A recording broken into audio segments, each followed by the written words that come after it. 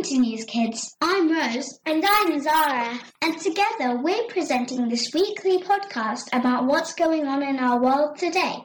Each week we cover top stories across world news, politics, science, technology, entertainment and arts. Hello, this is Zara. This week we will start by talking about the Queen's Jubilee. We will also be talking about the UK Prime Minister facing a confidence vote and World Oceans Day. Finally, we'll be talking about the Planet Parade due to take place.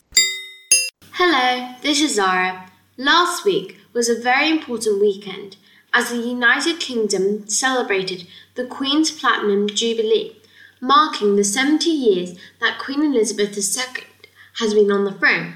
This is longer than any other king or queen in Britain's history. Queen Elizabeth II was born in 1926, and she wasn't ever expected to become queen, as her uncle, King Edward, was the king. And the rules meant that if he had children, that one day they would succeed him. However, her uncle abdicated, which means he gave up the throne, and in 1937, the current queen's father, King George VI, took over. When he died in 1952, the then Princess Elizabeth, who was 25 at the time, became the Queen, and she was crowned at her coronation at Westminster Abbey in London on the 2nd of June 1953. She became Queen not just of Great Britain, but she had also become head of the Commonwealth, which includes Australia, India, Pakistan, Jamaica and Canada. There was a 4-day bank holiday weekend in the UK to celebrate. Millions of people across the UK held Jubilee parties and street lunches. Tens of thousands of people waving flags lined the streets of London on Thursday the 2nd of June, and the celebrations began with a Trooping the Colour, a military parade held annually to mark the Queen's official birthday.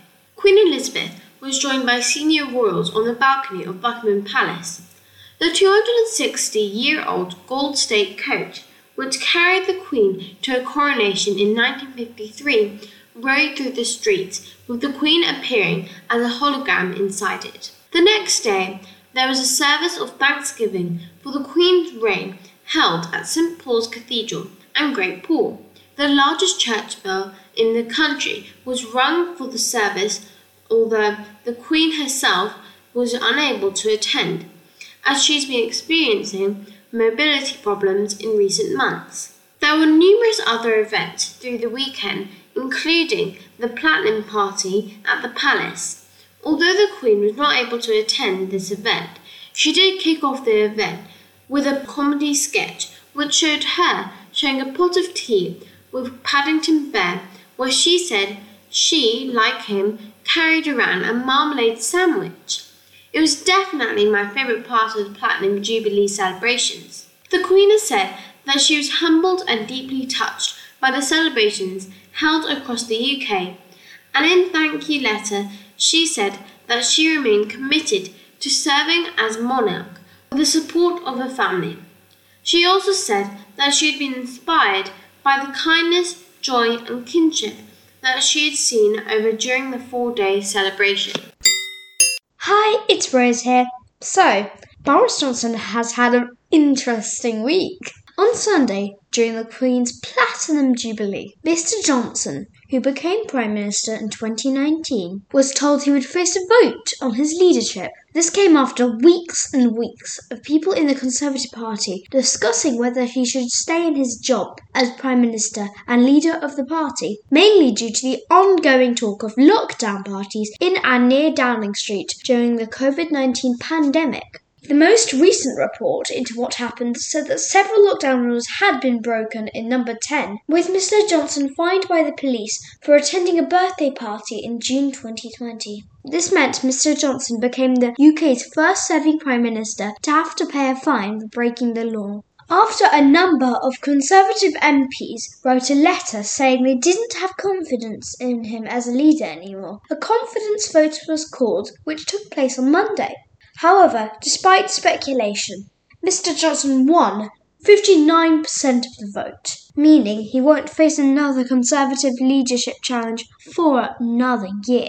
Final results showed that 211 MPs voted that they had confidence in the Prime Minister's leadership, while 148 voted against him. Mr. Johnson said it was a very good, convincing result and an opportunity to put behind us all the stuff that the media goes on about. However, in reality, the vote really shows that many within his own party no longer support him, which could make it very difficult for him to get on and do his job, because he will need the support of other Conservative MPs in Parliament if he is going to be able to pass any new laws and make new policies in the future. So, we will watch what happens, but it seems like Mr. Johnson's leadership troubles are not quite over. Hello, this is Zara again. This week, on the 8th of June, it was World Oceans Day. It is a day for the world to take a moment to celebrate its oceans and think about how best to protect them. The United Nations has recognised the 8th of June as World Oceans Day since 1992. Events to mark the day take place all over the world, with 144 countries taking part. This is one way of promoting knowledge about how to save the oceans today and sustainably using them in the future.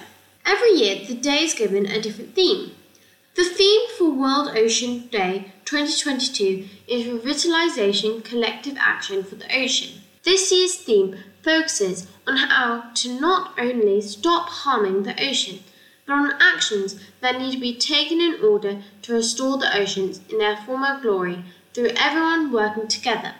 The United Nations hosted the first hybrid celebration of the event with an in-person event at the UN headquarters in New York, which was broadcasted live. According to research which was released at the start of 2020, seas across the world are now warmer than any other time recorded in history due to global warming. Rising sea temperatures have a huge effect on the creatures living in the ocean, and a lot of them struggle to adapt. There's also the issue to plastic waste in the ocean.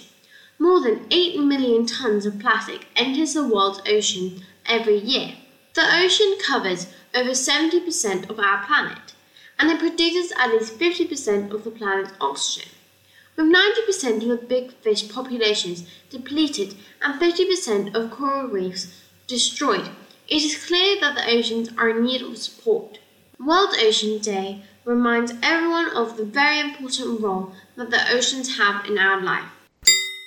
Hi, it's Laurie here. I love looking at the night sky, so I was really interested to learn that there would be a special rare planet parade this month above our heads. According to astronomers, 5 planets from our solar system, Mercury, Venus, Mars, Jupiter and Saturn, will all line up in order and be visible in the early morning sky without a telescope. The last time stargazers could see the planets in formation like this was in 2004. This rare event will be visible on Saturday morning, although you have to get out of bed early. Rising in the southeastern sky, Saturn will be visible at around 1:30 a.m. Mars and Jupiter at 2:45 a.m, Venus at 4 a.m, and finally Mercury at 4:30 a.m. Astrologers at Sky and Telescope magazine say that you have less than half an hour between when Mercury first appears above the horizon and when it essentially gets lost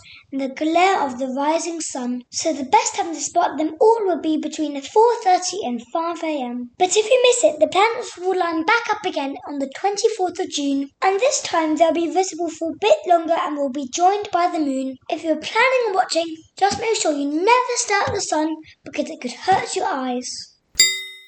I hope you enjoyed our show and thank you for listening.